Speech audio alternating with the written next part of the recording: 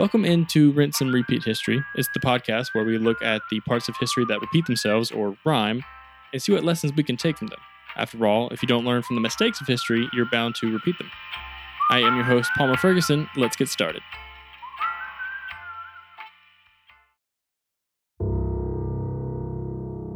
Welcome into the third episode of Rinse and Repeat History, Season 1, The Pale Riders, where we talk about pandemic outbreaks across history. Today we're going to be talking to Amanda Whistler, who is a bit of an expert on the Spanish influenza. She is a PhD candidate at Arizona State University in anthropology and bioarchaeology. She was great to talk to. Hope you guys enjoy the show.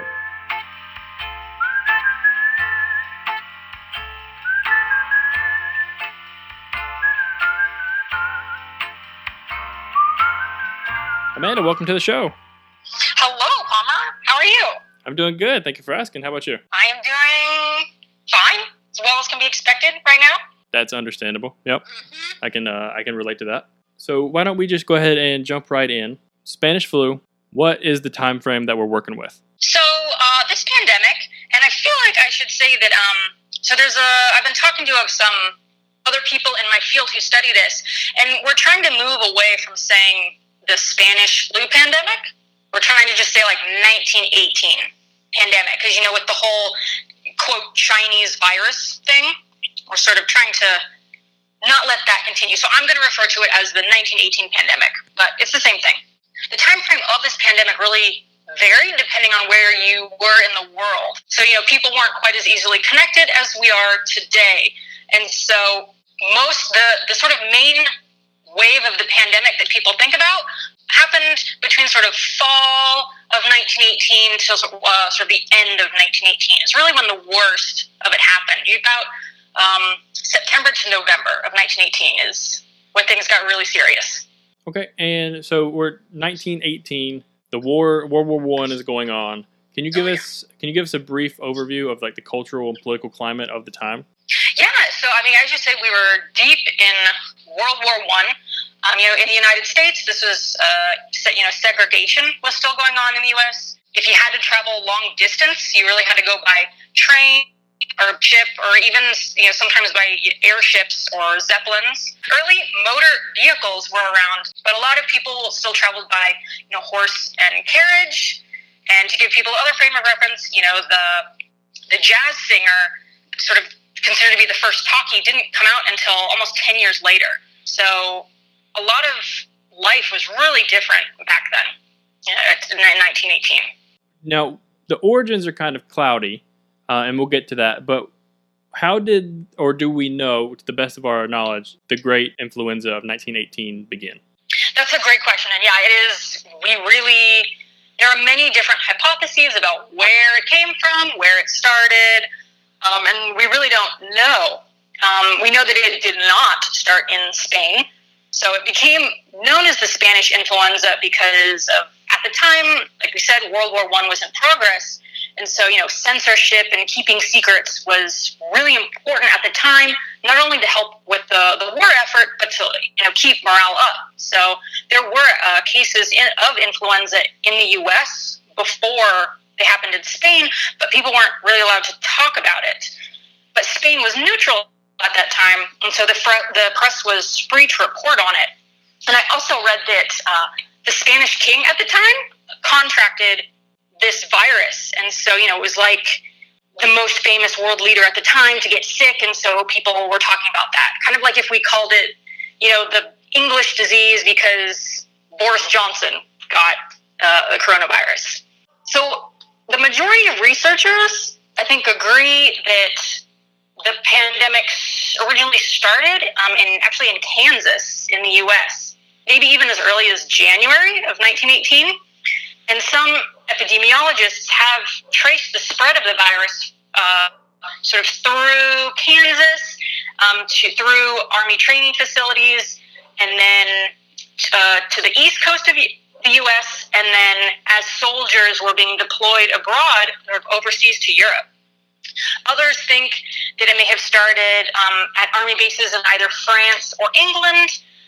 Some people have said it maybe started in New York, and there are a couple of papers that suggest it started in China. It does seem like it should be really easy to pin down where exactly everything started. It wasn't hard to pin down exactly where this current coronavirus pandemic started.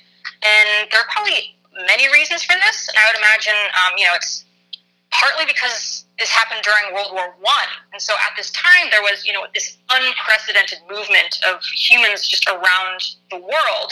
And at the time, there weren't strict epidemiological practices like contact tracing that are being done today. So if someone moved across the ocean and they were sick, like that, that's it. That was the spread, and there might never be any way of figuring out what happened there.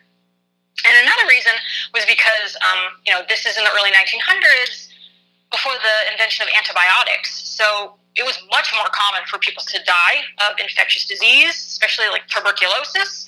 And so there were outbreaks of respiratory disease all over the place. So, how do you figure out which is the first one when they can all kind of look the same? Yeah, that is a great point.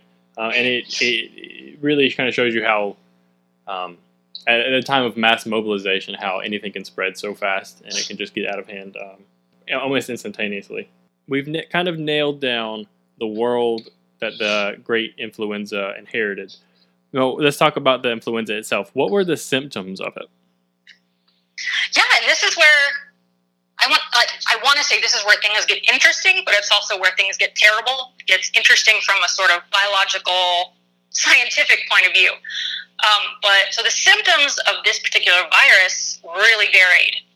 It could be just like a mild, respiratory problem, kind of like a cold at one end of the spectrum, to this just vicious pneumonia that was so awful that people didn't even think it was influenza at first.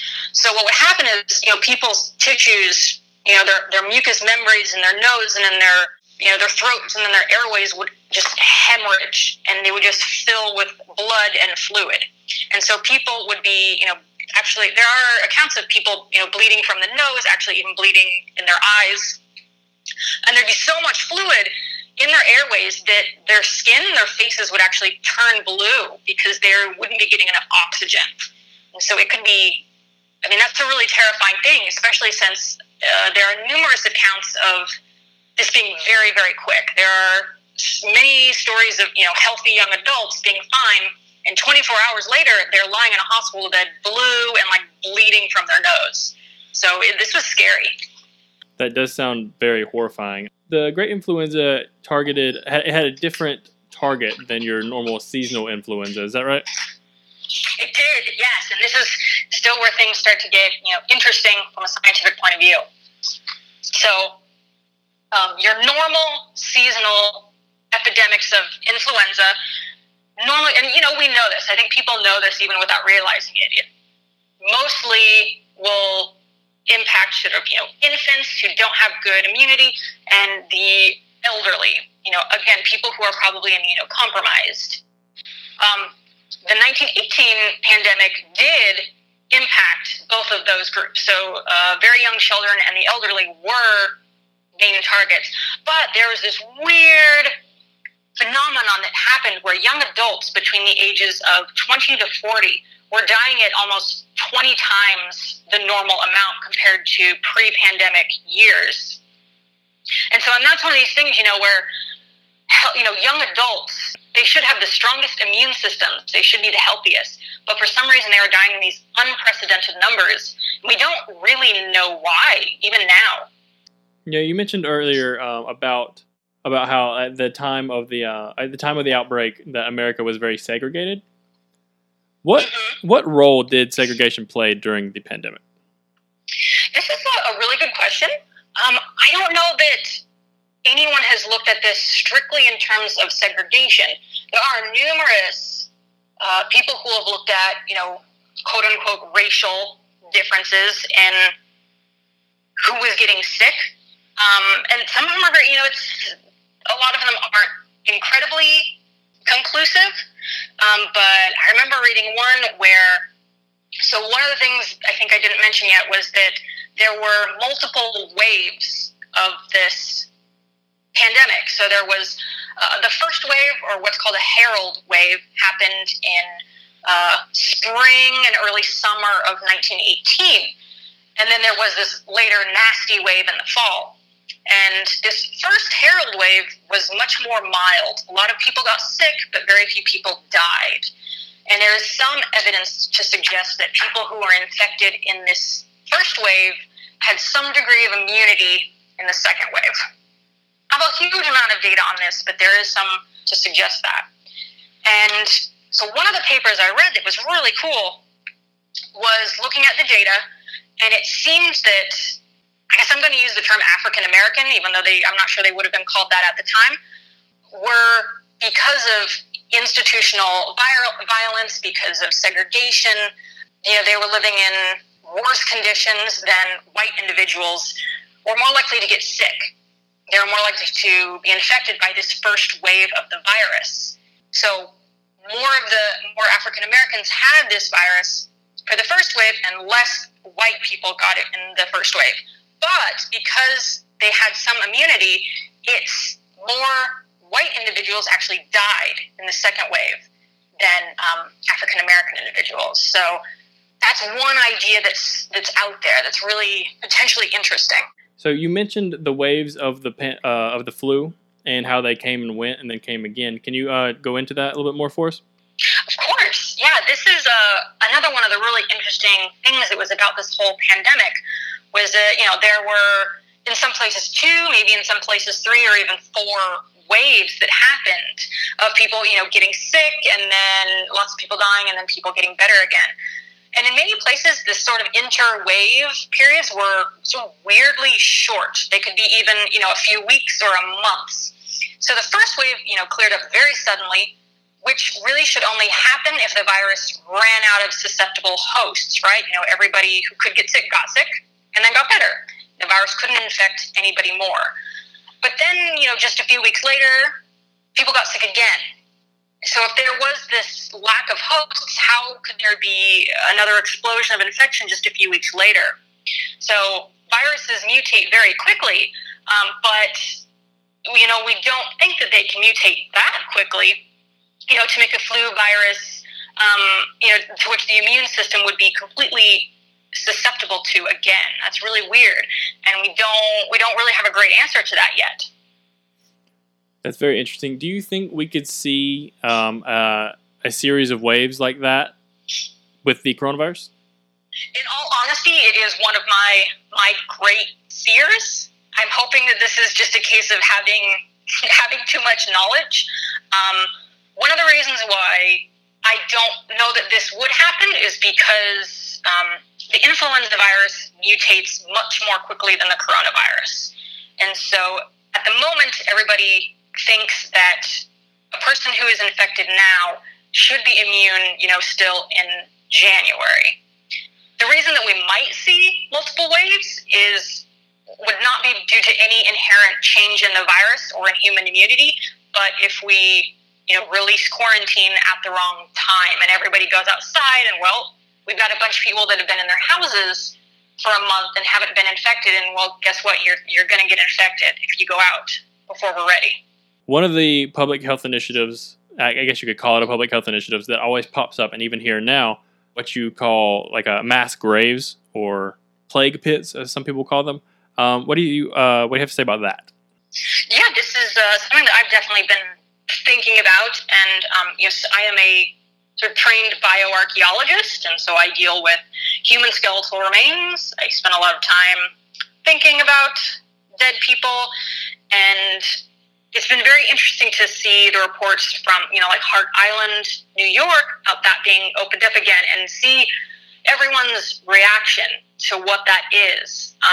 So during the Black Death in London, there are numerous, plague pits that were found. So one of the most famous is East Smithfield, that was uncovered in London a while ago, and there are hundreds of bodies of individuals who died. I think it was only a couple of years that are from plague victims. So that's a really interesting thing.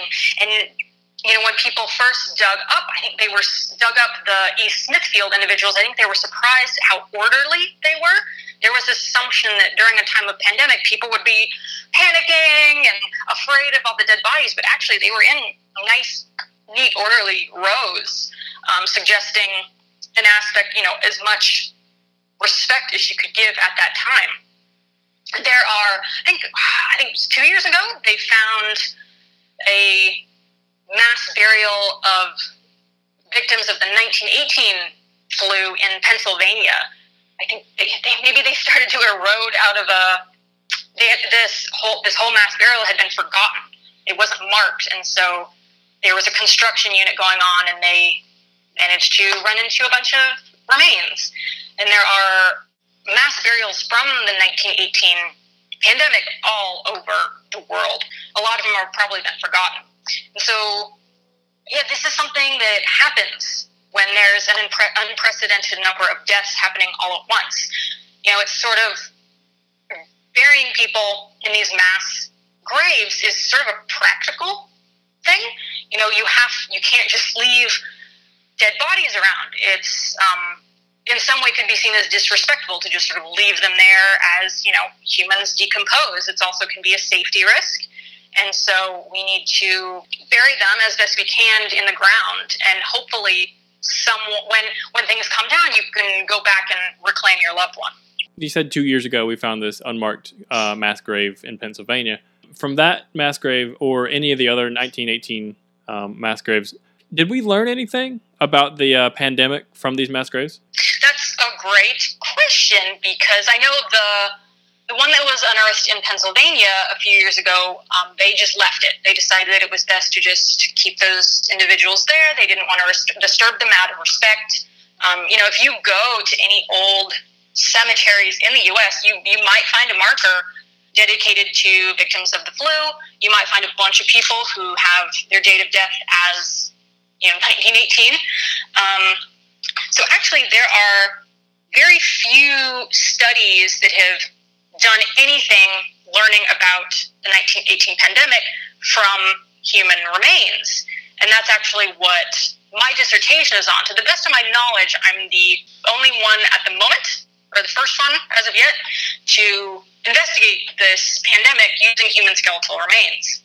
Very cool dissertation topic that you're writing on. Thank you. No problem. All right, so switching gears, zooming out a little bit to a little bit more modern day. Do you see anything with the great pandemic of 1918 that we can that kind of relates to what's going on now with the coronavirus and the COVID-19? There's a lot that is very similar and very different. It's interesting to look at just the statistics to see what types of people are more likely to get sick or more likely to die. What is the reproductive rate of these viruses? What's the mortality rate? And so far, they are surprisingly similar. The mortality rates are, very, very similar. They estimate that around 50 million people in the world died in 1918 from that pandemic. So far, I think the last time I looked, it was, well over 150,000 deaths worldwide from the COVID-19. So there's been so many studies done looking, comparing graphs, comparing everything, and there's so much that we can learn from the 1918 pandemic to inform what we do today. I think that, that a lot of time people or society will undervalue like history and anthropology and things like that. And I'm hoping that now people are realizing that what we do is actually very important. We look at the past and it can have a measurable impact on today. Absolutely. And that's a great transition to my next question. Do you see any lessons that we can take from the 1918 pandemic and use today in modern time? Yeah, there are so many. Just the impact of social distancing. So just like today, cities in 1918 practiced, very rigorous quarantine measures. They closed down schools, theaters, churches for very long periods of time. And many researchers have gone back and seen, that you can compare cities that had very strict quarantine measures to cities that did not have strict quarantine measures. and we can see that cities that had strict quarantine measures had far fewer deaths and also rebounded economically much more quickly than cities who did not, which I think is really important because everybody is very concerned, reasonably concerned about the economy right now and keeping everything shut down. But if we look at the past, that economically the best thing to do is actually to keep everything closed. It seems counterintuitive, but... Beautiful. I think that's a great lesson, especially now as politicians are trying to suggest that maybe we should open up the economy and go ahead and go back, stop social distancing measures, and rather the more the scientific community is pushing to, no, let's keep with the social distancing measures for now. I think it's a great lesson to take.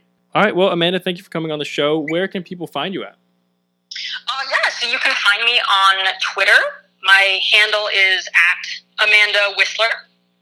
And I also have a sort of research blog that I'm periodically working on, which is peopleandpandemics.com with dashes in between. So people-and-pandemics, where I have not only a lot of information that I'm sharing from my dissertation. So actually, I think yesterday I just posted sort of a very large bibliography of academic resources about the 1918 flu, in case there are any high schoolers, undergrads, grad students who are looking to start a project. Beautiful. All right. Well, Amanda, thank you for coming on the show. Mm-hmm. Thank you.